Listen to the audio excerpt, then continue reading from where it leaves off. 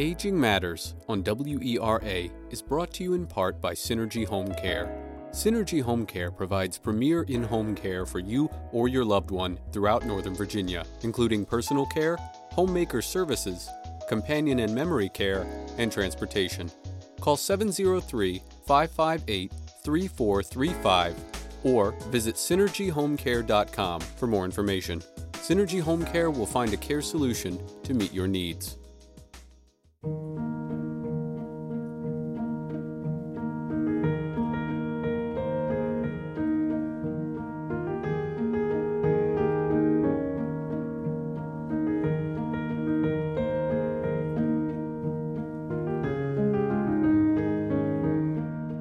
Good afternoon and welcome to Aging Matters on Arlington Independent Media's community radio station, WERA Arlington 96.7 FM. I'm Cheryl Beversdorf, your host. Phobias are long-term anxiety disorders that can disrupt the daily life of any person, including an older adult. For some, the condition can bring strong feelings of panic, anxiety, stress, and fear. Today, my guest is Dr. Jay White, a gerontologist with the Longevity Project for a Greater Richmond. Jay will talk about Athazagoraphobia, a fear of forgetting someone or something, and a fear of being forgotten. He will discuss causes and symptoms of this phobia, why incidence has increased, and how it can be diagnosed and treated. He'll also offer ways older adults can live with common phobias, including Athazagoraphobia. So welcome, Jay, and thank you for joining me today. Thank you so much, Cheryl. I'm very happy to be here and have the opportunity to talk about this, very timely conversation. All right. Well, give us a little bit more detail about Athazagoraphobia. For one thing I would very much be interested in is finding out what is the origin of that word.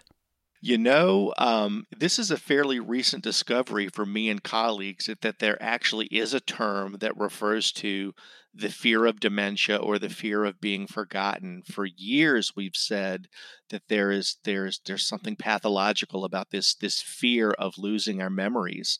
And then we started to do a literature review, and lo and behold, there is a term, Athazagoraphobia. And after the weeks it took me to figure out how to pronounce this, just looking into the etymology and the origins of the word in the literature, it's really kind of difficult to find. And it's not often used at all, really. In the literature, it kind of flops back and forth between the fear of being forgotten and the actual fear of dementia. So it's not even really used commonly in academic or even healthcare situations. But we were just, dumbfounded to know that there's actually a term that we use. So we thought we'd start with the term and just move forward and see how much traction we get with it. And how often does this phobia occur among older adults? Well, we do not have specific statistics about fear of dementia itself, but fear of aging is, in most older adults or, and people across the lifespan, there is some sort of fear about growing older. We call that gerontologist, which is fear of aging or fear of the aged. But part of gerontophobia, another phobia, is Athazagoraphobia, fear of being forgotten or fear of losing your memory. And I was wondering if Athazagoraphobia and ageism is related. I'm thinking, again, we're looking at the definition of this phobia, a fear of forgetting someone or something and a fear of being forgotten. Oftentimes, we even think of ourselves, and present company included, of, a senior moment. And then there are people who might even make fun of or stereotype people who are getting older. So I was wondering if the phobia is related to ageism. Yes. Ageism and Athazagoraphobia, or ageism and fear of dementia, just like you mentioned in those little microaggressive comments like senior moment. We kind of laugh that off as humor, but there's a little nugget of fear or truth in every little jab of humor. So even when we make a little funny little, quote unquote, funny little aside like, oh, I'm having a senior moment, there really is a nugget of fear in there that, oh gosh, I may be losing my memory, or oh gosh, my intellectual processing is slowing down. And whenever we come across a fear like that, whether it's a micro or a macro aggression, we feel isolated, we feel different, we feel othered, and we retreat. It's not often that we see people with phobias that are out and about, completely socially, integrated in society. People with phobias tend to hide them and tend to hide themselves. It's almost like the self-fulfilling prophecy. If people make fun of older adults because of that, the possibility of Athazagoraphobia may increase. Would you agree? Yes, Cheryl, I would agree 100%. It's like a rolling stone. It accumulates these many assaults, and after we accumulate these many assaults of fear, these little senior moments, if you will, little comments about things that make us insecure or scared. Like with any fear, we see an increase in cortisol, an increase in stress. And, again, people who are stressed, who are experiencing fear or maybe even panic, oftentimes after they experience the same signs and symptoms that they themselves are trying to cover up. Okay, well, I wanted to take a little bit of a turn here on the interview and talk about the relationship between Athazagoraphobia and Alzheimer's disease, because in fact, one of the symptoms of Alzheimer's disease is forgetting someone or something. And it could also be a fear of being forgotten as the disease progresses. Talk to us a little bit more about the relationship there, and how that works, and maybe even more so, do you, in your capacity at the university, work with people who are caring for folks with Alzheimer's disease? Yes, to the first part of your question, there is a distinct relationship between the fear of dementia and Alzheimer's related dementia. Alzheimer's disease, which is only one of many different types of dementia. When I first started talking about this, there were 26 different types of dementia, and now we've discovered over 100. So and we should also note that Alzheimer's related dementia accounts for about 40% of all of these other dementias. But Alzheimer's disease in and of itself has received increasingly over the last 10, 15, 20 years, so much attention, so much press, and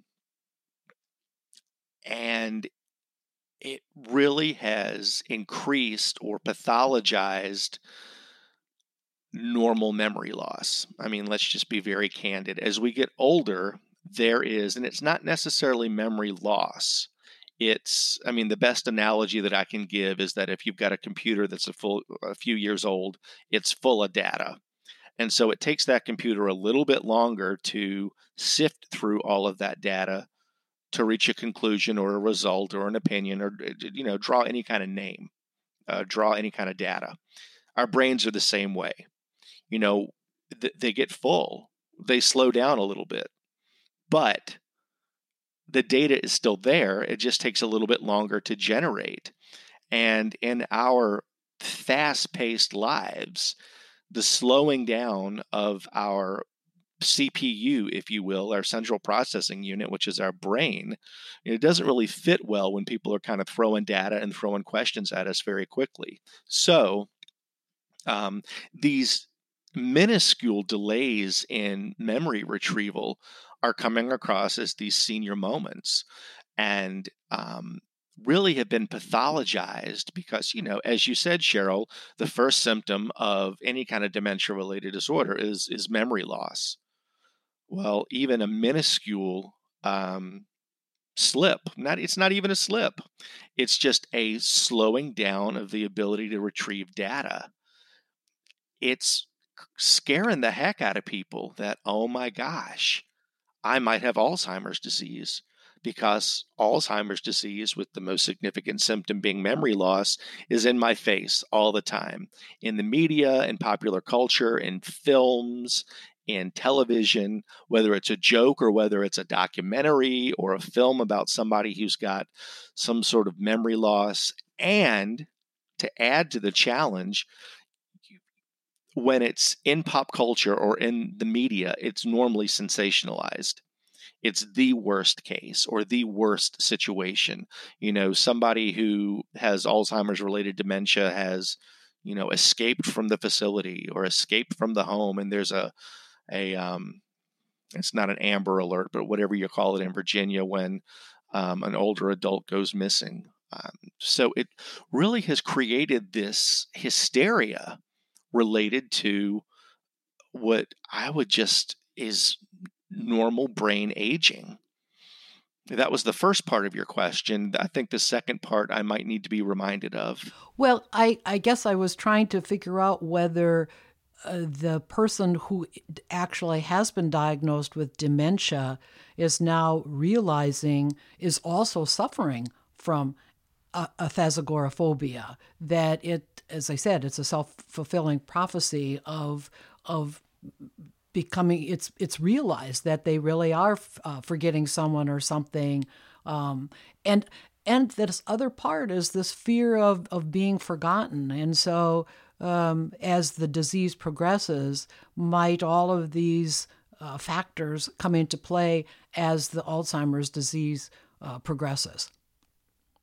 Well, I think first we need to go back to an accurate diagnosis. When your general practitioner is asking you 7 questions to assess whether or not you've got some kind of dementia-related disorder, and then diagnosing you and then putting you on Aricept or Namenda or some other kind of prescription, that's not enough time to get an accurate diagnosis. So let's put air quotes around Alzheimer's disease as a diagnosis, because we really need to, first of all, make sure that it's an accurate diagnosis, and it really needs to be based on more than a 7-question, 5-minute interview. So that's the first part of that. But yes, the fear is real, and the fear even before a diagnosis, people are self-diagnosing all the time. Oh, I must have Alzheimer's. Oh, I've got dementia. My mom had it, or my great aunt or great uncle had it, so I must have it. The truth is, most people at any time in life will not have a dementia-related disorder. The statistics are up until the age of about early 80s, only about 7 to 10% of us will have any kind of cognitive impairment that significantly impacts our activities of daily living. So let me just say that again. Up until early 80s or so, only about 7 to 10% of us have any kind of pathological, any kind of medical memory issue. The numbers do increase pretty significantly over 85 to 90 and above, but at no time do the numbers really get above 40%. So 43% is what the literature tells us that is the worst case scenario of any of us developing any kind of memory issue that impacts our activities of daily living. So even if you're 105, you've got a 43% chance of some kind of pathological memory loss. I also wanted to ask you about family caregivers. Again, as we think about this phobia and how it relates for the family caregiver to the person maybe who has dementia, might that also be a factor that the family caregiver, first of all, might also have this phobia, being that they're concerned about that someone is going to forget them because of the Alzheimer's disease, and also maybe even, taking it a little bit further of being forgotten. Does the family caregiver play an important role in the presence of this phobia, particularly for those who are suffering from dementia? Yes, absolutely, Cheryl. Family caregivers are, our most wonderful asset for aging in place. We could not keep folks in their homes outside of institutional care without family caregivers. So they're a wonderful asset. Biopsychosocial, spiritually, family caregivers are incredible. However, with a dementia diagnosis, we don't see a whole lot of questioning. The diagnosis comes across and folks just assume, because of all of the hype, if you will, that dementia-related disorders have been receiving, they just go along with the diagnosis and then infantilize or try to really engage in this role reversal, which doesn't work. You don't, even in cases where an individual does have a diagnosis of dementia, this flipping of the roles between parent and child really creates a lot of friction. So we see with either an accurate or inaccurate diagnosis of dementia, a lot of friction that's happening between the parent or the child or the family caregiver, because we see this really premature disruption of roles. Some of the other challenges are, again, the infantilizing and the paternalism that are associated with a diagnosis of dementia. People, even with an accurate diagnosis, are still very capable. There's still elements of even until the very end, elements where we can support choice and voice. And once we start doing things for people or to people, without their consent, without their involvement, without their feedback, it's a really isolating phenomenon, if that makes sense. Once we start treating people like children, regardless of the diagnosis, it just does not turn well. It does not turn out well. But I would also think that because the caregiver might have had a different type of relationship before the dementia was diagnosed, that there is also a realization that after the person passes away or is at a state where they don't even recognize their spouse or their caregiver anymore, that on the part of the caregiver, that they too have some sense of this phobia, a fear of being forgotten. It is. There's also there's the fear of, I'm also going to get this. It's contagious. But there's also the fear of being forgotten and that loss. And it's one of the things that complexes the relationship and makes me so grateful for family caregivers, because they're juggling so much, with jobs and other family members, but also this profound sense of loss, especially with a dementia diagnosis. So, from the start, right out of the gate, we're leading with a glass half empty when, with just a little bit of tweaking, coming at it with a glass half full perspective or approach to things, like a strength-based intervention. Let's focus on what mom or dad or the loved one can still do and still wants to do. And let's focus on these activities. Let's focus on these preferences and, kind of try to minimize what they can't do. A perfect example is reorienting. I see a lot of folks, regardless of the diagnosis, trying to reorient their loved one. You're in a conversation and, like we discussed before, there's a little bit of a slowdown in information retrieval, and the caregiver immediately inserts the word, you were looking for this. This is the information that you wanted. And I'm like, well, just slow down. They were getting there. Just give them a second.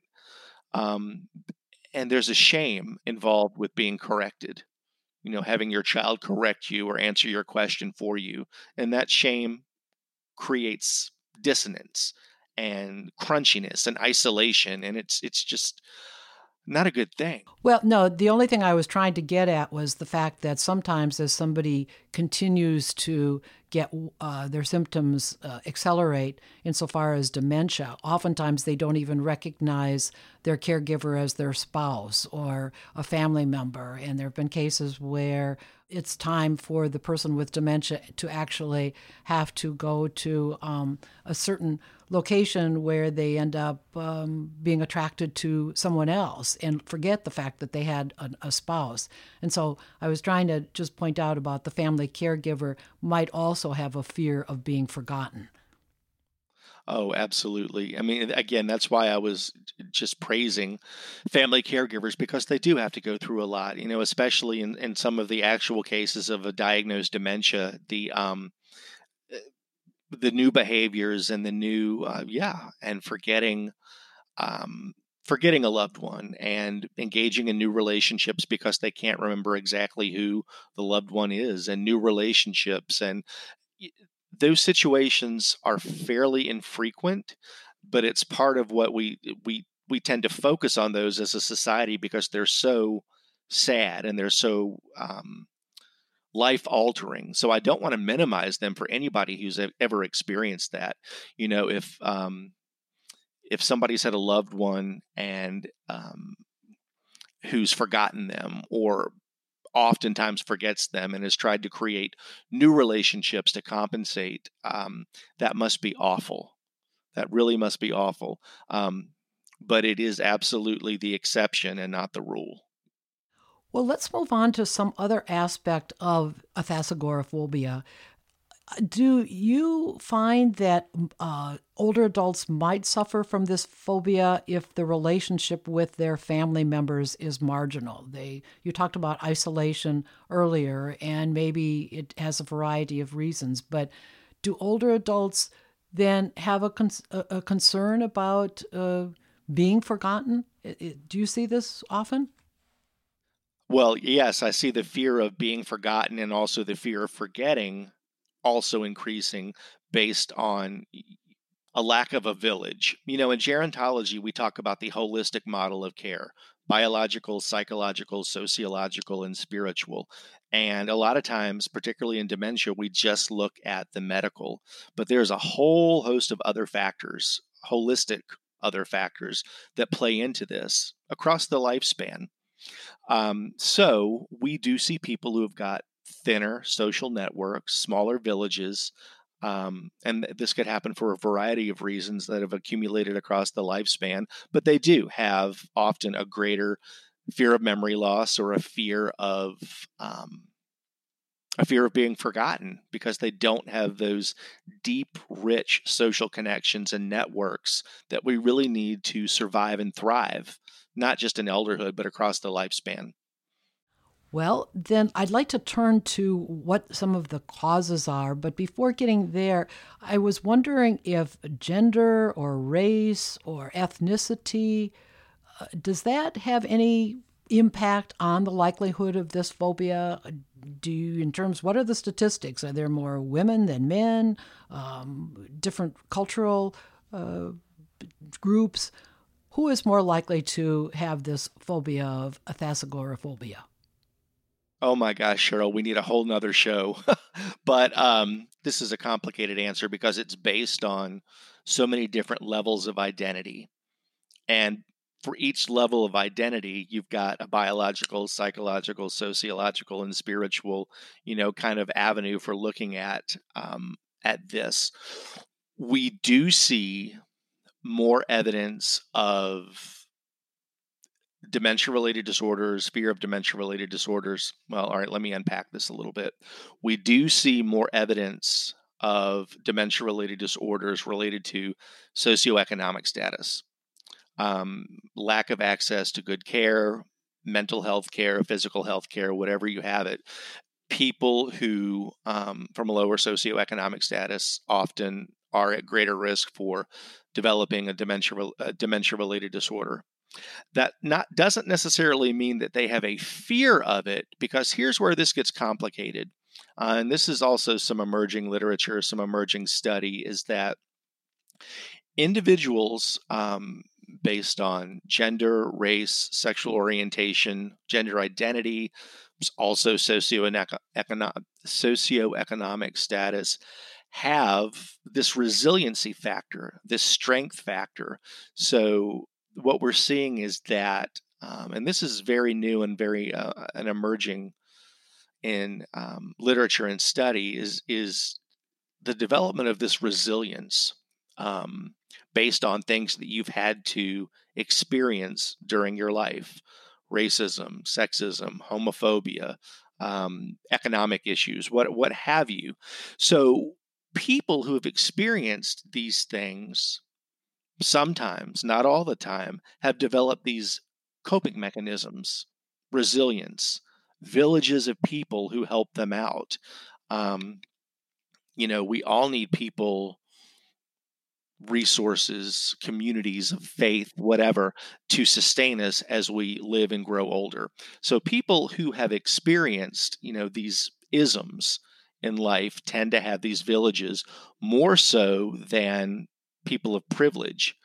And this is, again, an interesting and new bit of study that people from privilege who do even have access to the good health care and the good whatever, actually tend to be less resilient and tend to not deal with a fear of growing older, gerontophobia, a fear of dementia, a fear of memory loss, Athazagoraphobia, but also tend to be impacted by ageism more because they really haven't developed that scaffolding of psychosocial skills or communities to combat it.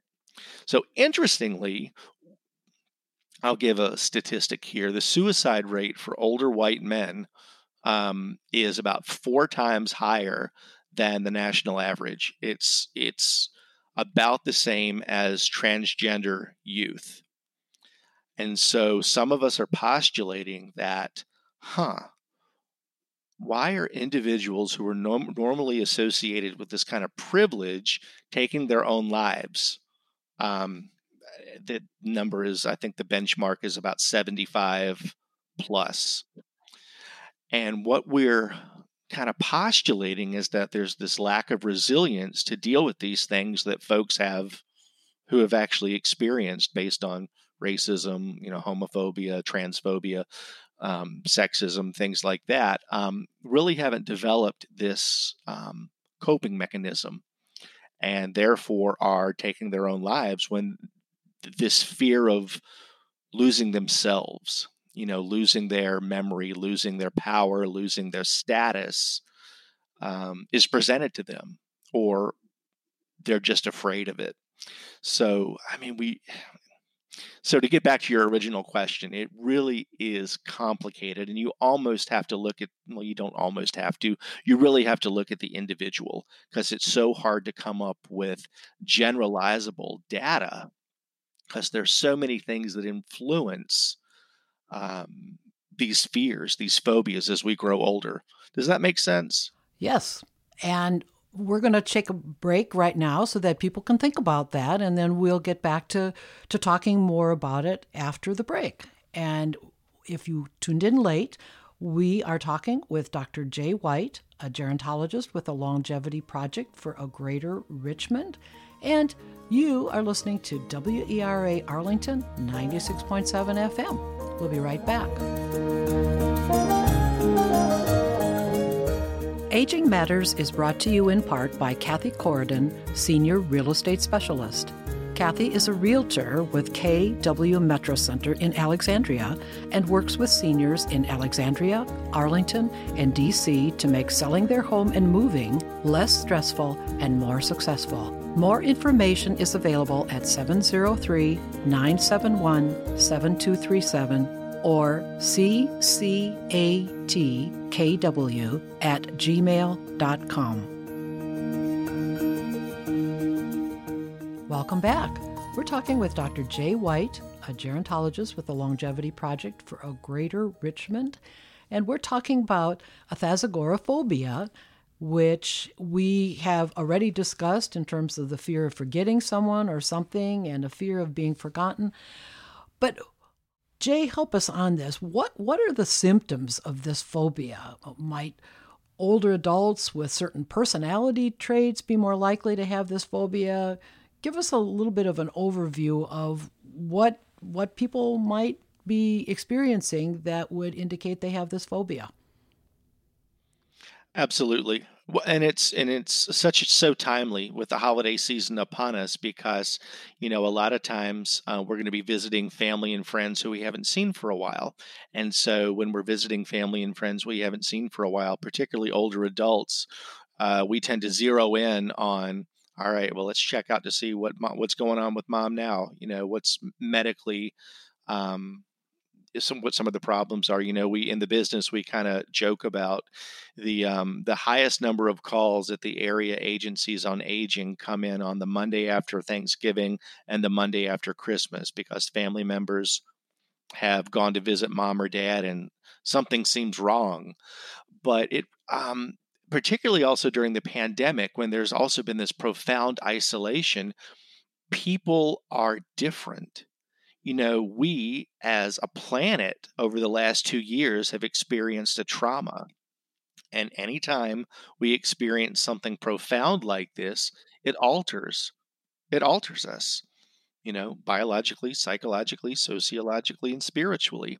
So I think we really need to cut ourselves some slack and cut our loved ones some slack, uh, especially this time of year when if we go to somebody's house for Thanksgiving, go to mom and dad's house for Thanksgiving, and they're quote unquote a little off. We've all just experienced a pandemic. So actually, we may be the ones who are a little off. So let's just give ourselves a little bit of space and grace, first of all, because we've all been through a pandemic. And then, get back to the business of diagnosing, if you will. So, what would be some of those symptoms of the Athazagoraphobia? Well, with any kind of fear, we see isolation. That's most profound, is people withdrawing from their normal, usual networks, which again, we've all done over the last 2 years. We've all been doing some withdrawing. And there's a fear of re engaging in society. We're all supposed to go out and, be business as usual, but we've got a Delta variant and now an Omicron variant in COVID. So there are these fears of re-engaging. So in addition to the normal, ageist mentality of, older adults, isolating and losing memories and things like this is exacerbated by all of our fear of re-engaging in society for fear of getting COVID. And if older adults, relatives were observing their loved one, is there some kind of behavior that people are showing? I mean, are they lashing out more? Are they angrier more? What would family members need to be looking for as far as this phobia is concerned? Cheryl, that's a great point. The real thing is what we're looking at is dementia versus depression and anxiety. And so the key factor in depression is going to be sort of anxiously ruminating about your memory loss or whatever's going wrong. Talking about it, talking about it, talking about it. People who actually have memory loss on a pathological level tend to isolate and not talk about it. So, I mean, that's the biggest difference between depression and dementia is people who are depressed or anxious talk about it all the time, and people who really are experiencing some kind of memory loss tend to isolate and try to hide it. So would there be a particular behaviors that an older adult might be exhibiting that would warrant a visit to a physician? How do we make that determination? And if so, then what kind of healthcare provider would be the best to see? I don't know that I would go to a physician right off if my loved one were pathologically isolating and experiencing, more than just some verbal forgetfulness or losing the car keys or things like that. If they were experiencing memory loss that was significantly impacting activities of daily living, I would talk to the loved one first and try to get on the same page. And then I still probably wouldn't go to a doctor. My concern here is that physicians tend to pathologize memory loss as quickly as family caregivers do. Back to what I said before in your first half hour about many physicians offering a 7-question diagnosis. So, my goodness, I would talk to other members of the family other members let me back up, trusted members of the family, trusted members of their village to see if this actually is something that warrants a physician visit. Does that make sense? Well, it does. I just don't know whether there's a turning point in which it would be wise for a healthcare provider to provide some kind of a diagnosis and treatment too. Because I want to talk about if this becomes something, this phobia becomes so serious that people are not being able to live with it comfortably, what kinds of treatments might be available. But I'm hearing you say that it might be possible to live with Athazagoraphobia. And if so, what would be some examples of coping skills that people can use then? Let's start there before a diagnosis is needed. Right. I mean, let me be clear, because I think I was confounding a little bit. The fear of dementia and an actual diagnosis of dementia are entirely different things. The actual fear, the phobia, like any phobia, would be treated with a good visit to a mental health professional. In fact, especially this time of year, I think we could all benefit from a little counseling. I mean, if I'm being completely honest, especially coming out of, or not even coming out of, but coming in and out of a pandemic, we are all experiencing anxiety, isolation, loneliness, just this.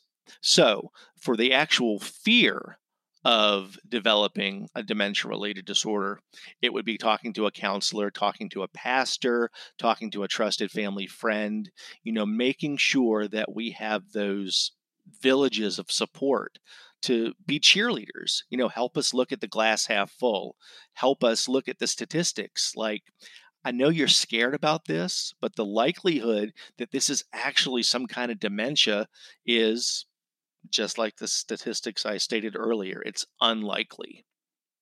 And if one sees an older adult with or without a family member, sees this type of individual, a counselor, a pastor, or a physician, is there certain treatments then that are recommended? I mean, we've been hearing now a lot about Athazagoraphobia, but are there formal best treatments that people recommend? A mental health worker? What would be the way that we go forward and not only determine what is the problem, but what is the solution?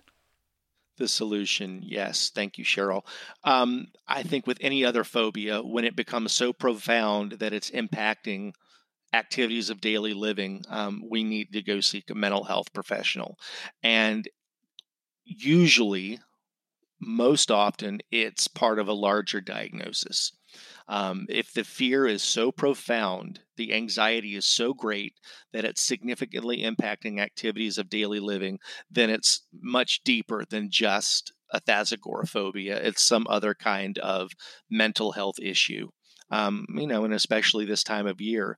And usually if these symptoms last more than, 6 weeks or so, we need to look at some kind of mental health intervention.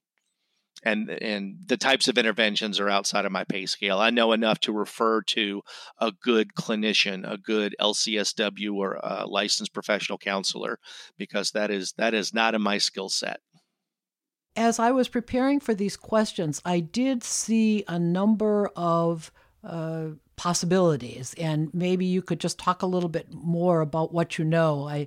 For example, one of the possible treatments is something called cognitive behavioral therapy. What is that? Cognitive behavioral therapy, in layman's terms, is just training our brains to look at the glass half full. And that is so tough in these challenging times, especially when we're bombarded by negative messages from everywhere. But cognitive behavioral therapy is very simply training our brains to look at the glass half full. When presented with a situation, instead of looking at what's wrong, look at what's right. And is that usually done, the person can be trained to do that themselves, or is there a therapist that's involved, or how does that work? It really should be done with a clinician, a mental health therapist, or somebody, spiritually. If you don't ascribe to the medical model, somebody spiritually who can help out with that. And in different disciplines, cognitive behavioral therapy, strength-based interventions, is called different things, but it just is simply training our brains to look at the glass half full. And I'm assuming that another one might be in the same category, mindfulness. Are you familiar with that? And is it also a possible treatment for athazagoraphobia? It certainly is. When we're talking about mindfulness, it is. It takes training and it takes dedication to be a mindful person. When we're talking about mindfulness, again, it's this retraining our brain to step back, kind of take our anxiety and set it aside, evaluate it, and just have the skills to know that we're going to be okay. And again, mindfulness it's not something you can really teach yourself to do. You really need a facilitator to train you in the best techniques. I was also wondering if these various techniques, and you said it's helpful to have a therapist present to train or teach a person how to do this. Are most of these kinds of therapies, treatments, whatever you want to call them, are they covered by Medicare or other insurance plans, or is this something that an older adult or the family member would have to help to cover the expense for those treatments? Generally, Medicare and Medicaid and any kind of long-term care insurance will pay for mental health counseling. Depending on the kind of insurance you have, there may be a copay. And there are many counselors who also offer sliding scale. They're private pay only, but they have sliding scale. Or you've got your local free clinic, if you will, or health department that has some of these services available free of charge. So there are any number of resources out there for mental health support. NAMI, the National Association for Mental Illness, maintains resources and websites of places around the country where people can access good mental health care. Good advice there. I wanted to get back to some of the other possible therapies or treatments that might be helpful in this phobia, the athazagoraphobia. How about breathing techniques? I was thinking before when you were talking about mindfulness as to whether people often talk about taking a deep breath, and that kind of helps to stabilize people sometimes in a stressful situation. Are breathing techniques often prescribed or recommended, and are they effective? What would you tell us? For sure, especially in the most profound situations of somebody's having a panic attack, or the fear has gotten so much that the anxiety related to the fear is difficult to control. And breathing is part of mindfulness. So it's and some people do this a different way, but I say, you take a deep breath in for 5 and count for 5 seconds, and then you push out for 8. And so you breathe in for 5 seconds, and then you breathe out for a count of 8. And you do that 3 or 4 times. And just, again, part of mindfulness is just to center yourself, and you tell yourself that you're okay, you're safe, and then sort of get yourself back to a baseline, and then start to really evaluate, am I really losing my memory? Is this accurate? And truth telling to yourself. And sometimes the situation is, yeah, this is impacting my life, so I need to go do something about it, or I need to phone a friend or talk to my kids. But a lot of times we'll see folks are, oh, okay, no, I'm just stressed out, I'm really okay. Good advice.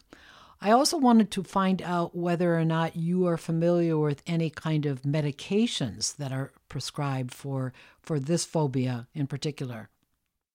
That's when you really need to see a clinician. As a gerontologist and a certified dementia practitioner, I have a lot of opinions about medications, but I'm not qualified to really talk about medications other than I think folks are over-medicated and are well served to talk to their pharmacist or physician about all of the medications that we're on and if they are contributing to the memory loss.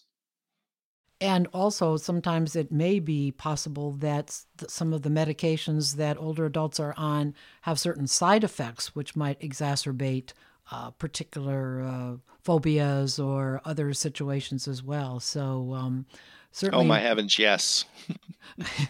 So, important to talk with your physician about the medications that are being prescribed. Let's expand a little bit, Jay, about phobias generally. You're a gerontologist, and so in addition to Athazagoraphobia, which is what we've been focusing on today, are you aware and can you talk about, certainly we hope you are, about other phobias that are common amongst older adults? What would you tell us? Well, there really is, like I mentioned before, gerontophobia, which is the fear of aging and fear of the aged, which is an actual fear of growing older or a fear of older adults themselves. Because we see, and this is so interesting to me, that in Western culture, we have a joke again that in America we're the only country that thinks that dying is optional. So we look at the aging process and just pathologize the whole thing. And so we're scared of older adults because it means that, we have to face our own mortality, which I have to tell you, folks, it's true. Death and taxes, the one thing we all have in common. We all, I guarantee you, will eventually die. And particularly in the West and the United States, we are scared to death, pun intended. And other than the advice that you just gave now to our listeners, is there other good approaches for, let's talk about the phobia that you were just talking about. I mean, how do you talk people out of this kind of phobia? You mentioned the word perfectly. It's talk. We have to elevate the conversation about our fears about growing older, because the only way that we can isolate these fears is to put them out on the table. Years ago, there was a hashtag that was going around social media called "No pie until you tell me how you want to die," which was, around the Thanksgiving table, before we have dessert, we have to talk about our wishes. We have to talk about, what we want for our elderhood, what we want for our care. And these conversations don't happen enough. So, Cheryl, back to what you were saying before, we just have to start talking about it. We've been really focusing now on this particular phobia, which seems to be the Athazagoraphobia, which is related to older adults generally. But I was wondering, can something medical or genetic, can it cause a phobia in those individuals who actually have them? It could be. It could be any number of different, from a biological standpoint, genetics. We're the sum of everything that is everything and everyone who has come before us. So there could be childhood traumas that don't get triggered. I mean, in COVID, we see some childhood and early adult traumas that have been triggered. This level of isolation, especially in folks who are in the institutional model in assisted livings and skilled nursing facilities, have been traumatized and re-triggered based on something that happened to them earlier in life. Yes, absolutely. COVID has really kind of brought forth or stressed people so that mental health issues don't just start. I mean, their lifespan, and they can start before birth, but it really has brought to life some mental health challenges that people have experienced and heretofore were able to cover up. So you mentioned that you have a practice. When you talk with individuals who might have these phobias, whatever, the Athazagoraphobia or some other phobia, and you also mentioned about the area agencies on aging, Are there other community resources available that could help older adults deal with phobia-related symptoms besides, say, just I shouldn't say just, but the Area Agency on Aging? What do you tell the individuals that you work with? Well, it really is unique to the individual. So when somebody comes to me, I kind of do a village assessment, as I call it. Who is in your network of trusted providers, healthcare, faith community, spiritual community, what have you. And then we kind of look at who the trusted individuals are.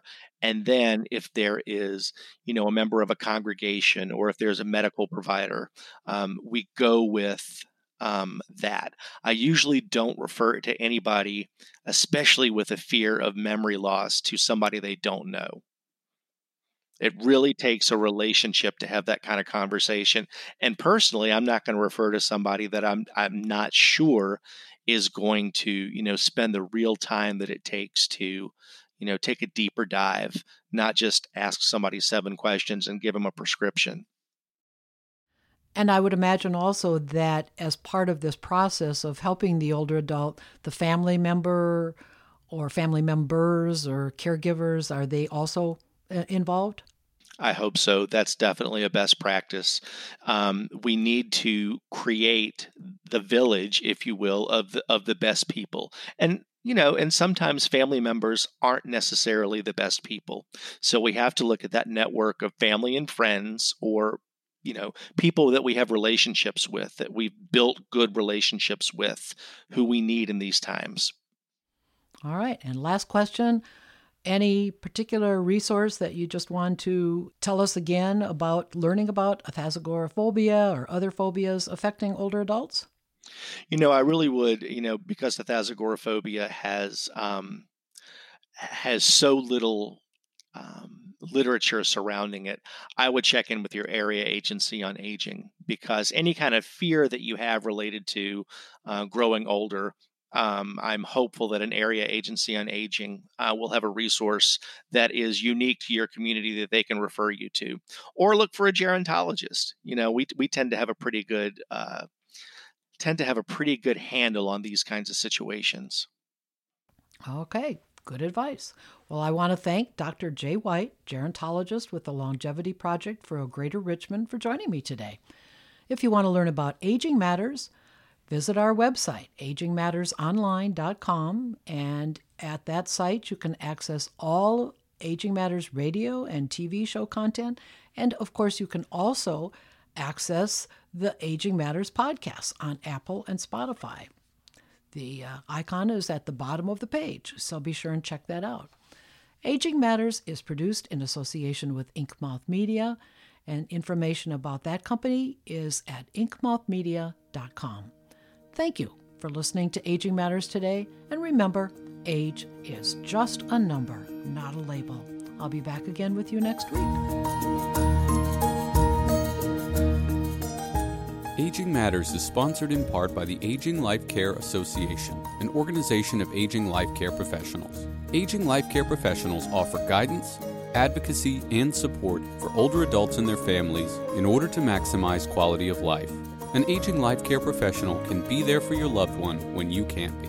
More information about the Aging Life Care Association is available at www.midatlanticalca.org.